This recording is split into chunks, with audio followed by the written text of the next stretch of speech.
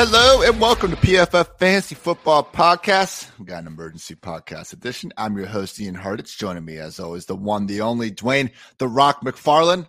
9:16 a.m. here on this beautiful Monday morning. Dwayne, before we started, you said you have never talked to me this early in the morning. Still a great day to be great, though. Yeah, you know it's an emergency when Hartitz is up. You know, at 8:16 my time, 9:16 his, and we're rocking a pod. But super excited. I mean, I'm excited to be here, man. We finally get some news on this Deshaun Watson front. Yes, we do. And that news is official for now. Judge Sue Robinson has ruled that Watson should be suspended 6 games. The NFL Players Association has already said they will not be appealing the suspension. It remains to be seen if the NFL will be appealing the suspension. So obviously, you know, with the Browns' first 6 games of the year, Panthers, Jets, Steelers, Falcons, Chargers, Patriots. This will put Watson on track to be back October 23rd against the Ravens. The way they kind of finangled his contract, he is losing just $345,000. Would have lost $11.7 million from a 6-game suspension under his previous contract. So obviously, a lot of different ways to feel about this, as Dwayne and I have talked about really the entire offseason in regards to this. If you're just disgusted with the situation, you want nothing to do with Deshaun Watson and fantasy, real life, whatever you're doing, by all means, go for it.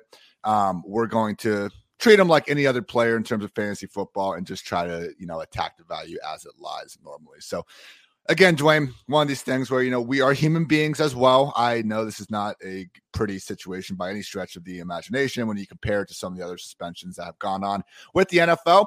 No, doesn't look good. Doesn't feel good. With that said, we are here. We have gotten 6 games. This was really the minimum we were expecting, man. You know, as we've kind of done a few drafts here over the past month or two, looked at Watson, you know, kind of in that QB 17, 18 range. He's moving up the ranks. Yeah, and more so, really, Watson has just been like, if you needed the upside, like just forget where you had him ranked, and if you were willing to take on the risk, you just take him. And so if you did that,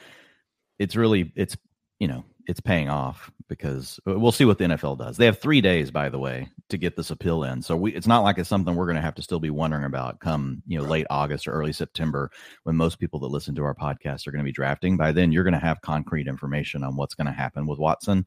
Over the next couple of days, there could still be a little bit of flux, because until the NFL, until they do say whatever they're going to say, like, people may still be a little bit like skittish even about, you know, his value. But yeah, the way I look at it now, I mean, Watson just gives you, you know, I wrote the quarterback strategy article, 2 weeks ago, and already so much has changed. We've got huge confirmation that Trey Lance is absolutely going to be the starter. We didn't know we would get that from Kyle Shanahan. Now we've got this news around Deshaun Watson.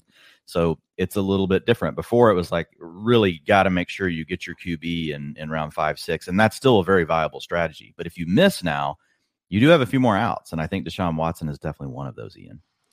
Look, every time we've seen him on the field, man, it's been one great fantasy performance after another, really, for his entire career. I mean, just even as a rookie, man, 2018, like it was 2017, excuse me, one of the more electric campaigns you can remember. Number 1 in fantasy points per game in his injury-shortened rookie season, tied for 4th in 2018, 3rd in 2019, and 6th in 2020. Obviously, moving to a new offense, we can talk about, you know, what his true upside is there. In our projections, Dwayne, we do only have Deshaun Watson as the QB 17, even under the implication that he's going to play 17 games. Now, fantasy projections, not necessarily something we're always going to use for the rankings.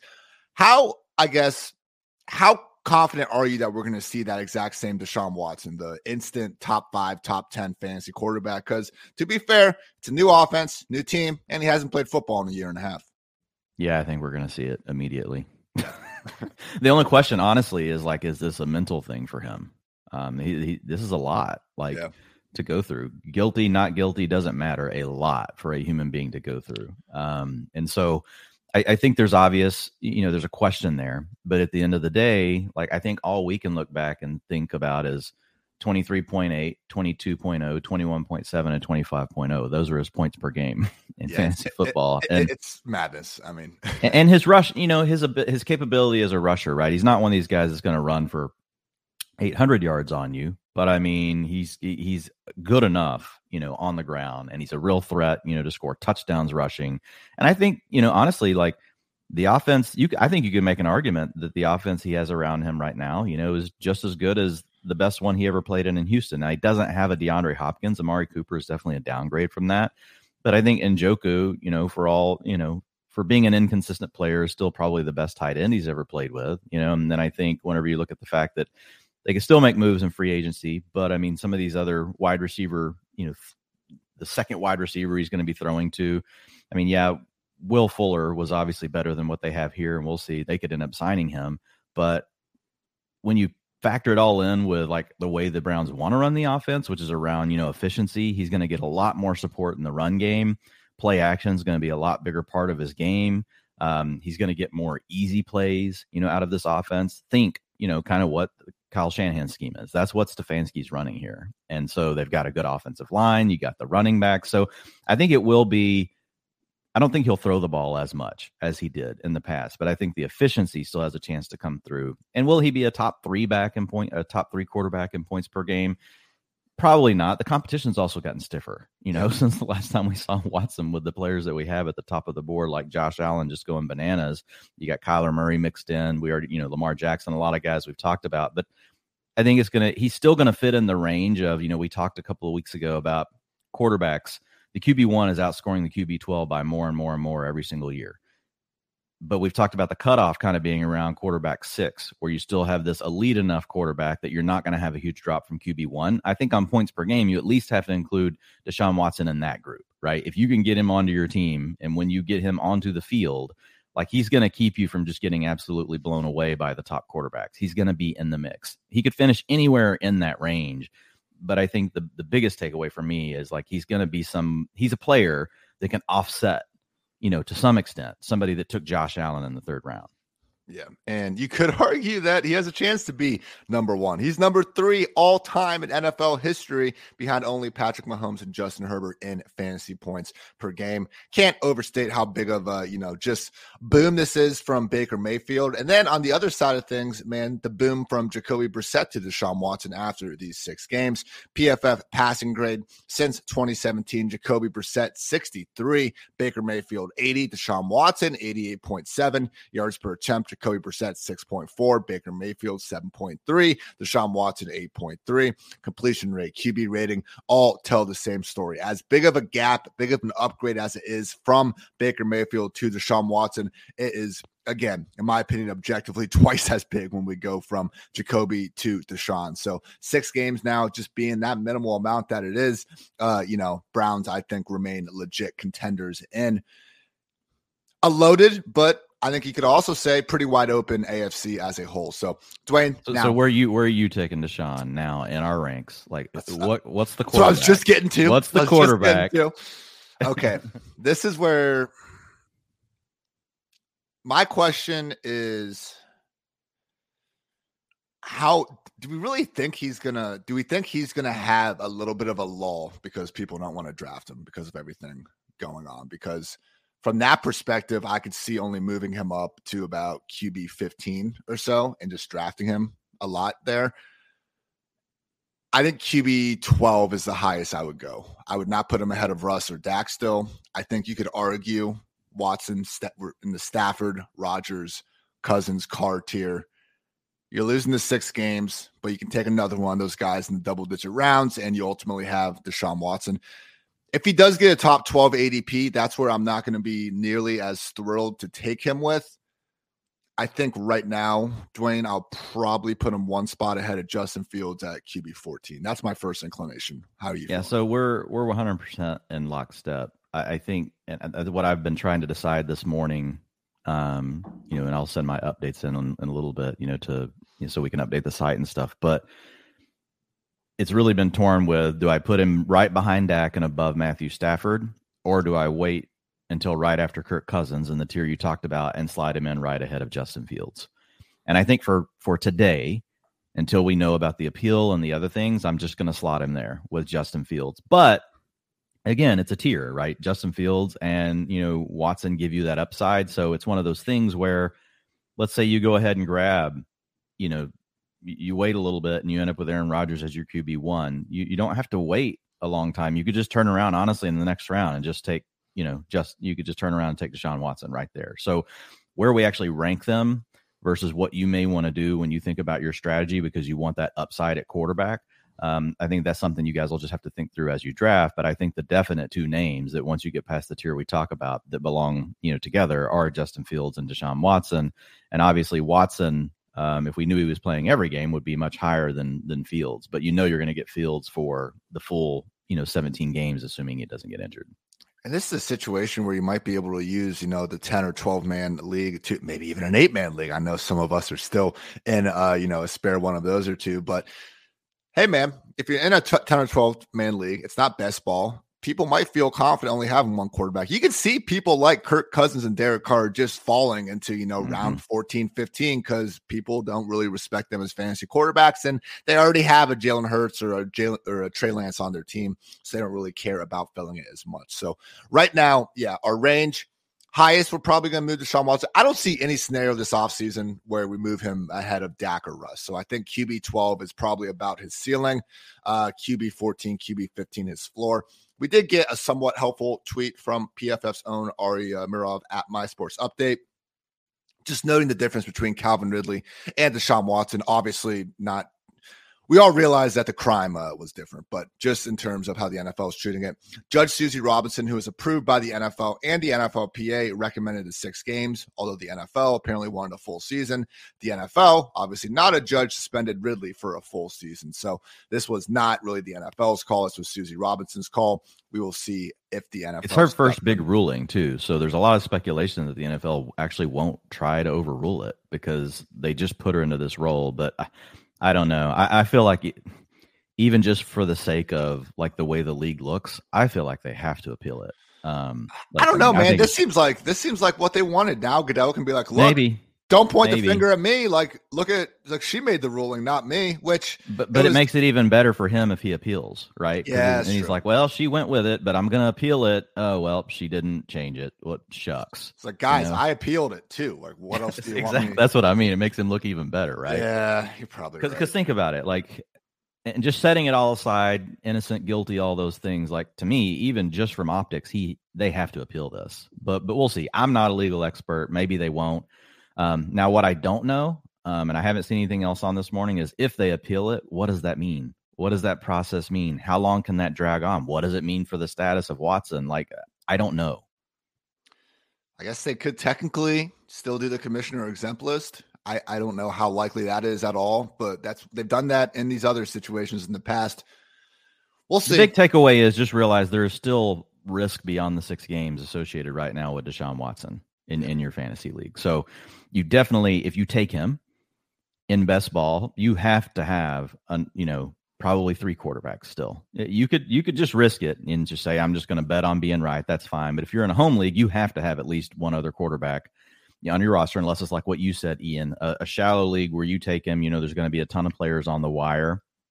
But the other thing you've got to remember in home leagues, when you have to take 2, it can adjust your strategy some because, a lot of you folks are having to play a kicker and a defense. You get 15 picks. And now you got to have 2 quarterbacks on your roster plus a kicker and a defense. If you do that, what I'll say is there's no way you have to absolutely avoid having a backup tight end. Like you can't have a kicker, a defense, a backup tight end, plus Deshaun Watson and another quarterback. So those are the kind of things you just kind of got to think through, like more at a macro level, like what's it going to mean to your roster construction? Especially if you don't have that many bench spots. Now, Dwayne, something you alluded to early in the podcast is it does change the quarterback kind of strategy as a whole quite a bit, because before, we had our top 6 quarterbacks, Josh Allen, Kyler Murray, Justin Herbert, Patrick Mahomes, Lamar Jackson, and Jalen Hurts, seeing basically all of them gone by the end of round 6 at the absolute latest in fantasy drafts of all shapes and sizes these days. Now we have Trey Lance going later, but as we agree and have kind of already moved him up there, it seems inevitable that he slides up to the QB7, has that legit overall QB1 upside thanks to his legs. Some of these other guys, Russ, Brady, Burrow, Dak, we could certainly see it. But just in terms of, again, having that league-winning overall QB1 upside, we can say Lance has it.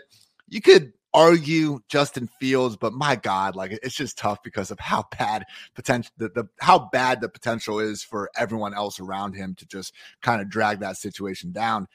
Watson, man, and this is why we struggled to even before this ruling move him down. Like I had him QB 18. I just did not see the I did not see the upside in ranking guys like Zach Wilson, Trevor Lawrence, Ryan Tannehill ahead of Watson because we knew he had this upside.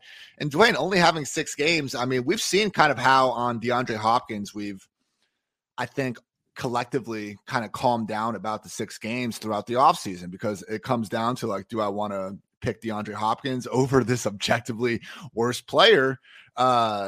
And I think that we're usually taking that decision, when it gets to that point in the drafts, and just kind of being willing to eat those 6 games. So overall, QB strategy standpoint, do you find yourself now less willing to take someone like Kyler in round 5 or 6 because we have a Watson later in the draft? Or is this more of a situation where now if you get a Burrow or a Russ, you're like, hey, if Watson falls a round or 2, now I'm especially loaded? I look at it more as it just opens up more opportunities, like depending on the way the draft falls.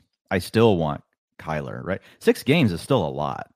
I mean, 6 games is half your fantasy season. So, and I mean, you don't want to be tanking the whole first half. Yeah, you're going to get Watson when it matters most. But I mean, 6 games is still an awful lot, in the regular fantasy season. So the way I'm looking at it is it doesn't change my mind around primary targets being Kyler, Jalen, Lamar Jackson. Like, I think those guys should still go where they're going. But what it does is if there's something else really nice sitting there, it can give you a tiebreaker, right? Now that I could come back to Trey Lance. I could still grab a Russ Wilson and come back and then tag on, a Deshaun Watson, especially if I'm in a league, that roster, you got a roster of 20 players. Like, it's a lot easier in those kind of formats versus, I only get 14 spots on my roster. So again, you got to consider those things. But for me, it just gives me, you have more outs. If you miss on those guys up top, you don't have to panic. You've now just can remain calm and carry on, and you're still going to have an opportunity to create a major upside scenario with your quarterback play. And I do think Justin Fields belongs in the conversation, just because we just know Justin Fields isn't going to finish as the QB1, but he could still easily be an arbitrage play on Jalen Hurts. You know what I mean? He could still easily be an arbitrage play on Lamar Jackson, just because we know if a quarterback runs for 750 yards, it's like almost impossible to not be a top 10 quarterback. So for Fields, the way I look at him right now, you're getting a top 10 quarterback, most likely. Who cares about his weapons, because they're going to run him more. And you're getting him at QB 16. And then if he just does a little more on top of that, or just has some efficiency, in the rushing game and scores extra touchdowns, like, he could easily be enough to offset like what some of these other, people are taking way earlier in their draft. So I think that Fields is included in the plan. To your point, he's the one we feel the least confident, about. We're going to feel better about Lance. We feel better about Watson. But at the end, it's just about the flexibility that it creates if you don't get the quarterback in round 5 or 6. And it makes it easier. Like, if there's just a huge value sitting there, you just take the value and you let the quarterback go, and you're like, okay, I could still come back to Trey Lance. I could still come back to Deshaun Watson. I could still come back to Justin Fields. I could come back to any combo of those plus a Kirk Cousins. There's just a lot of ways you can go. I was just thinking, Dwayne, because we've done some of these drafts together so far, we've talked about Zach Ertz kind of being the last guy that you want as your like first tight end, basically at that position. At quarterback, I think we could argue Justin Fields is that guy. Now it's a little bit of a stretch, but it's like the last guy that you could possibly take as your QB1. I think it's Justin Fields, Zach Ertz, a tight end. I think at running back now, we could talk about Kareem Hunt being that guy, someone that we were already awfully high on before any of this happened. And I'm not sure that any of these running backs necessarily need to have their rankings changed by a ton. With that said, the upside for everyone involved in this offense has gone up a tier. Like, that cannot be understated. Again, we talked about the difference from Jacoby to Baker, let alone even Deshaun Watson here. So Nick Chubb, he's my RB16 right now. I might bump him ahead of Kamara, depending on that situation is going. I don't know. I think I'll probably keep him there. Kareem Hunt for me is a 28. I will say, though, Dwayne, Kareem Hunt's one of these guys where I have him RB 28. He's 20. Oh, you've got him 28 overall in your ranks. Yeah, and I want to move him up higher. The only reason I don't is because of the ADP, where it's just like, even though standard leagues, you could give him a bump. I think you said it perfectly. I'm not moving either of these players, but their ceilings, you have to understand, are higher, because with a good quarterback, your team can score more touchdowns. Like, it's not rocket science. Simple game. Yeah, so the ceiling for Nick Chubb's touchdowns just honestly went through the roof compared to where it was. I honestly would have put it, and only because he's an explosive playmaker that can break long runs. Even with Jacoby Brissett, he might have a shot at 11 or 12. And I know this is going to sound weird, but with a quarterback like Deshaun Watson, as good as Nick Chubb is, like you could say there's an outlier case where he scores 16 or 17 rushing touchdowns now, just because the offense could be so much better. Now, again, you're going to lose 6 games, so you got to pull that down a little bit. But it definitely lifts the ceiling. It lifts the upside for scoring points for all of these guys. And I think you could maybe argue that, like, if we were going to move someone, Kareem Hunt might even be the better one to move, just because he plays on the passing downs. You've now got a better quarterback. His role is still more insulated. I love Kareem Hunt. I got him last night in the Pros versus Joes, myself and Brian Drake, as our RB2. Just like what we did, last week in an FFPC league. And guess what? Came back and added Deshaun Watson in round 15, just like you and I did last week. And so having that stack, of Hunt plus Deshaun Watson, super cheap, like for 2 majorly talented players. No, I guess with Hunt, my only thing is because he's still going outside the top 30 running backs. I think we got him like RB 33 or something like that. Mm-hmm. So I just struggle to move. I'm always going to be ahead of consensus on them. I want to be, but when I look at guys like Josh Jacobs, Antonio Gibson, Miles Sanders, like Dwayne, how do you kind of handle this? Because I think I would don't draft any of those. Right. Okay. That's my point, because I think I would take Hunt over those guys, but then I don't really want to move them up there. Yeah, because we know people are drafting off our rankings. Yes. And exactly. It's the same way we read it. I sit here and I watch that tier is my buffer as I'm drafting. And I'm graying off those names. It's just my countdown to Kareem Hunt and James Cook and Chase Edmonds. It's just my countdown. That's all it is. J.K. Dobbins, gone. Okay. Antonio Gibson, gone. Okay. Miles Sanders, gone. Okay. Seattle Seahawks running backs. Name your pick. I don't care which one. They're gone. And there goes Damian Harris. And that's the final alarm bell. And when that happens, or it gets close to that, then I'm like, okay. Especially if I only have one running back on my team, I immediately shift into the mode of I want 2 of these players. Yeah. I want 2 of Kareem Hunt, James Cook, Chase Edmonds, and Cordarrelle Patterson. And I'm with you there. And I just wanted to spell it out because as great as rankings are and everything, again, there does need to be a little more nuance added sometimes for situations such as this. Let's talk a little wide receiver. Amari Cooper, someone that we've been happy to kind of let slide it down the ranks. Dwayne, right now I have him wide receiver 32. I think he's still going just a little bit higher. Does this ruling make Amari Cooper more attractive for you in that range, kind of the low end wide receiver 3 range? I don't think he's necessarily going to be shooting up and flirting with the Rashad Bateman, Amon-Ra St. Brown kind of wide receiver 2 borderline. I will say, though, when we're looking at Cooper versus Drake London, even like DeAndre Hopkins, man, I think I'll get some exposure to him, but he's still not someone I'm exactly lining up to draft. Yeah, so, I've been low on Cooper since the beginning. ADP is kind of more in alignment, like with where I have Cooper ranked now. I'm still a little bit below ADP, but now with this move, I will probably move him into being even with ADP, to be honest. So, like right now, I've got him behind Elijah Moore, Devonta Smith, Darnell Mooney. I'm going to move him above all those. I'm going to put him in the tier where I've got Juju, honestly. Like I'm going to put him right there with Juju. So he'll be like my wide receiver 32-ish, somewhere right around there. Right now I've got him 37. So he's going to move up a little bit. But again, not getting super excited. Remember, I know a lot of folks just immediately point to DeAndre Hopkins. Look what DeAndre Hopkins did with Watson. It's just a different profile receiver. DeAndre Hopkins, is, to use your term, Ian, he's just a dog. It doesn't matter what's happened. It doesn't matter if he's covered. Doesn't matter if he's double covered. Doesn't matter if he's freaking triple covered. Just get him the damn ball. That's not who Amari Cooper is. Amari Cooper is a great route runner. He's a great technician. He used to be really good after the catch. I think he'll get an opportunity to see more yak in this offense, and he could hit some big plays. And they're going to design a lot of stuff for Amari off of play action. But in the intermediate and short passing game, Amari's going to eat. I expect them to use Njoku more like athletic type tight end down the seam. So, I mean, there's a real chance Amari Cooper comes away with 150 targets. My challenge is Amari's just never been like that true 5-tool player. As much as we love him, Ian, he beats you as a technician, but he doesn't beat you over the top. He doesn't beat you in contested situations. He's fine, but he's not great there. And he just doesn't quite have the explosiveness that he used to have. just to break off these huge plays right after the catch. Now, that's the one thing that could still come back. He's only 28.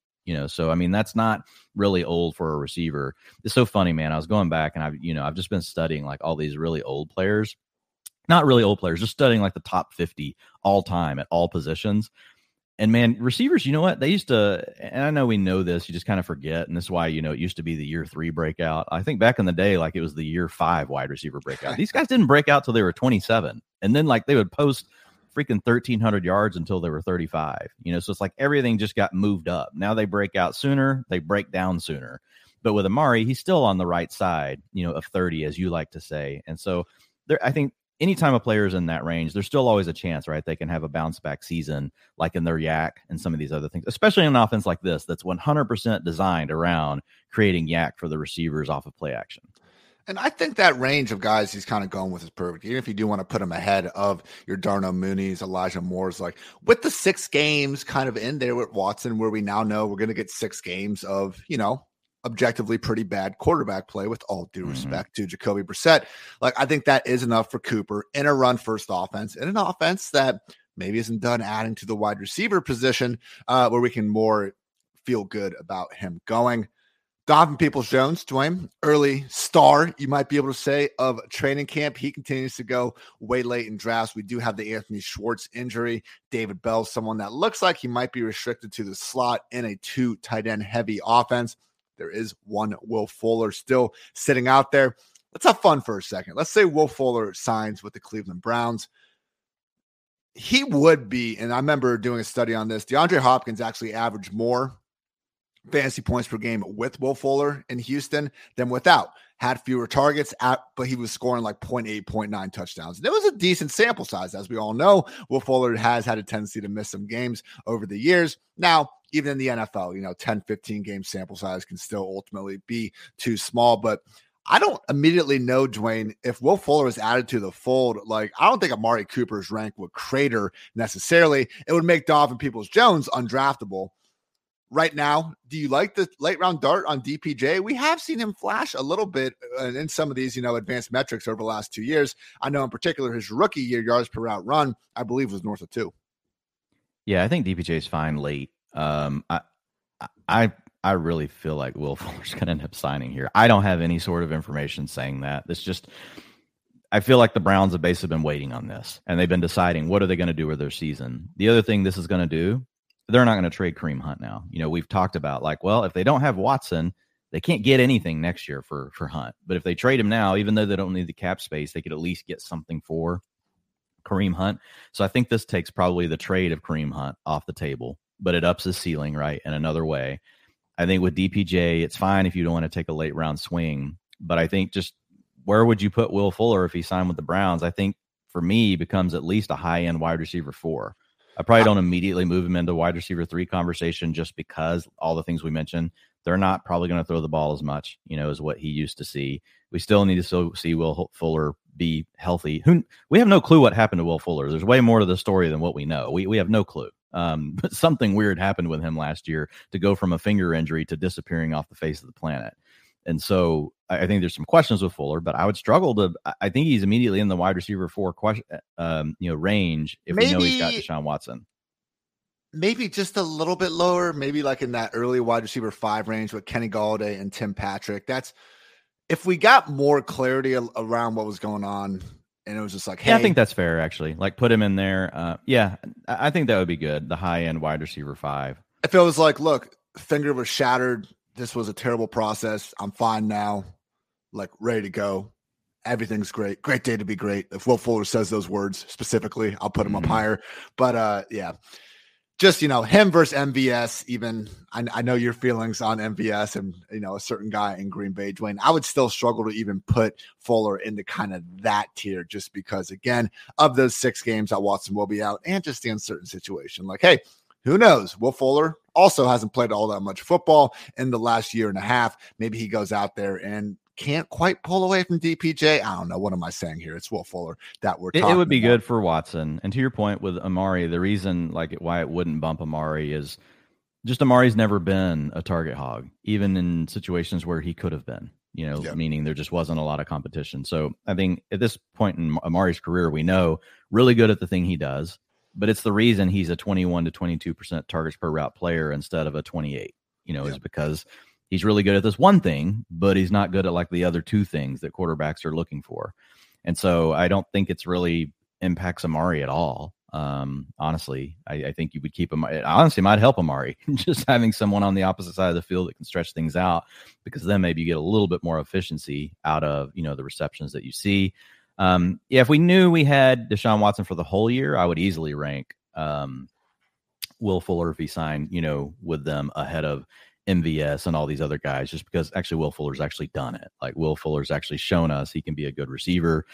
MVS has never shown us that, despite having multiple opportunities. So I would lean to him then. But yeah, with the idea that, we're going to have Jacoby Brissett for the first 6 games. And Jacoby's not a guy that wants to push the ball down the field. When you get Deshaun Watson out there, all bets are off for Will Fuller, right? I mean, he can come away with 2 touchdowns easily in any game. That's not going to be his upside case scenario with Brissett, just because Brissett is much more of a, Amari fits Brissett's game much better, right, than what we would see from Will Fuller.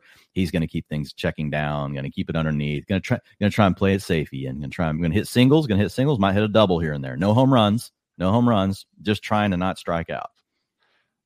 Final piece to talk about here is the tight end room. David Njoku, Harrison Bryant. Again, Dwayne, we spent an hour previewing this team before we had this information. Now we're going to be pushing probably that with it in mind. So the thing with Njoku, I know it's easy to look at week 15 last year. It's the game Austin Hooper was out. Njoku played 100% of the snaps. Harrison Bryant, 39%. Njoku had the 5-2 target lead. We did get 3 additional games in 2020 without Austin Hooper in the picture as well. If we look at the 4-game sample, and this is all with Kevin Stefanski as head coach, Bryant actually managed to out-target Njoku 16-15 across 4 total games. Now, the Browns gave Njoku a 4-year, $54.75 million contract with $28 million guaranteed, making more money than anyone at tight end not named George Kittle, Travis Kelce, Dallas Goedert, or Mark Andrews. So fully anticipating Njoku being a tight end 1.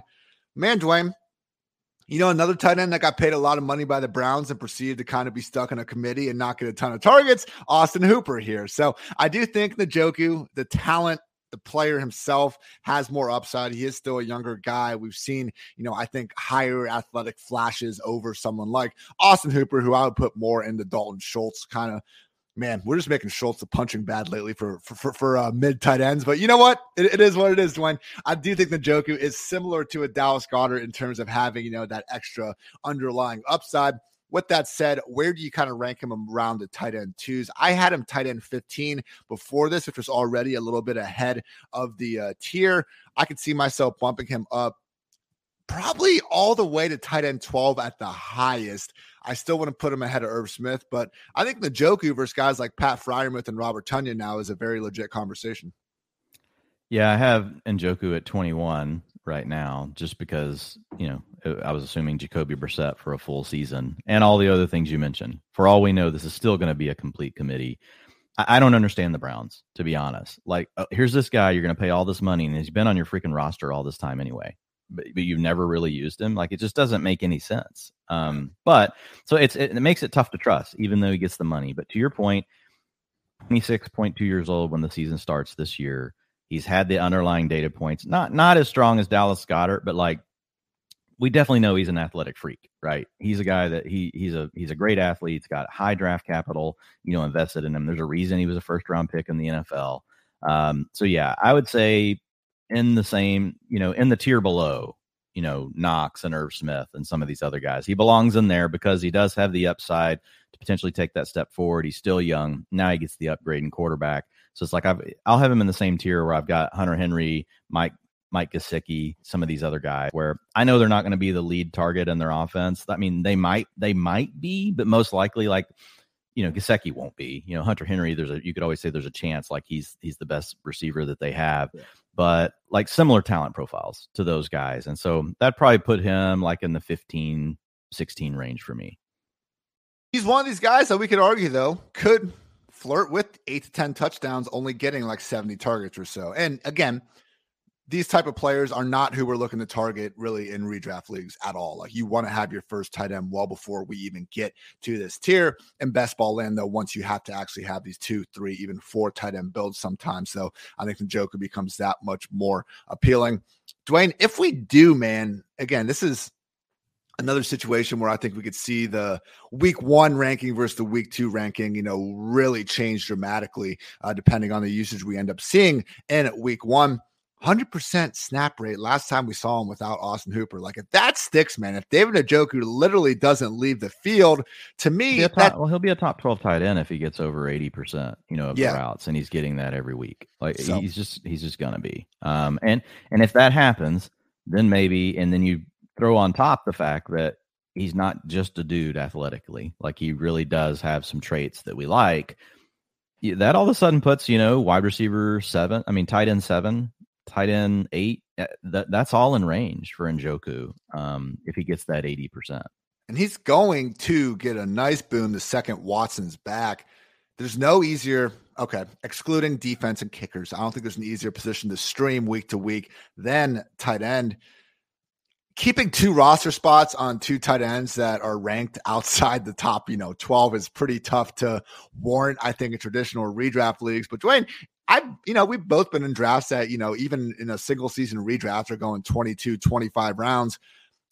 From that scenario, I wouldn't hate if you don't get Irv Smith and you don't get Zach Ertz, and it's just kind of falling, take Njoku, then take Austin Hooper, Brevin Jordan, freaking 10 rounds later and just try to get by until week 6, maybe. Am I overthinking it?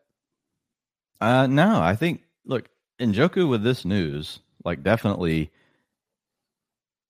if I miss on Irv Smith or some of these other guys, he might be the first name I have in my mind at this point, after those. But I would prefer to pair, and hopefully you're really strong elsewhere if you've missed on these tight ends. So the idea would be grab Njoku and Hunter Henry, right? Grab Njoku and grab Gerald Everett. Grab Njoku and one of these other guys a little higher than the others that you just talked about. I would like to have 2 of those. And then I may throw a third on at the very end if people just leave it there, like an Austin Hooper.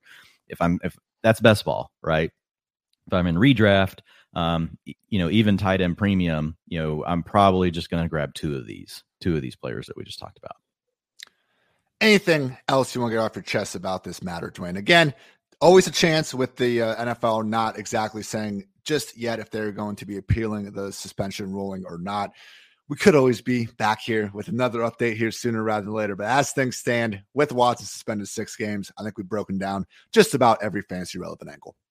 No, I don't have anything else. I think this is everything. And again, like you mentioned, it's still a little bit fluid, but based on all we can do is go on the latest information we have, right? Yep. And again, when you're talking about a player like, Watson, setting all the other stuff aside, I tend to just lean into being more aggressive because absolute difference maker. Not as much for Amari, not as much for Njoku. I like them, and I'm going to be higher on them now, but I think Watson is the one that if you're willing to be aggressive and you're willing to take on risk, he's the player that you're going to want to be the most aggressive with in the way that you draft him, depending, again, like what we talked about earlier, on how you're setting your roster up.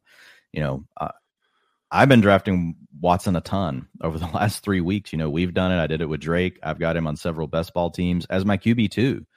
And so I know I've had a lot of people, give me, oh man, that's dumb. Why would you ever take Watson? And it's only because of one thing. It's the upside, Yeah.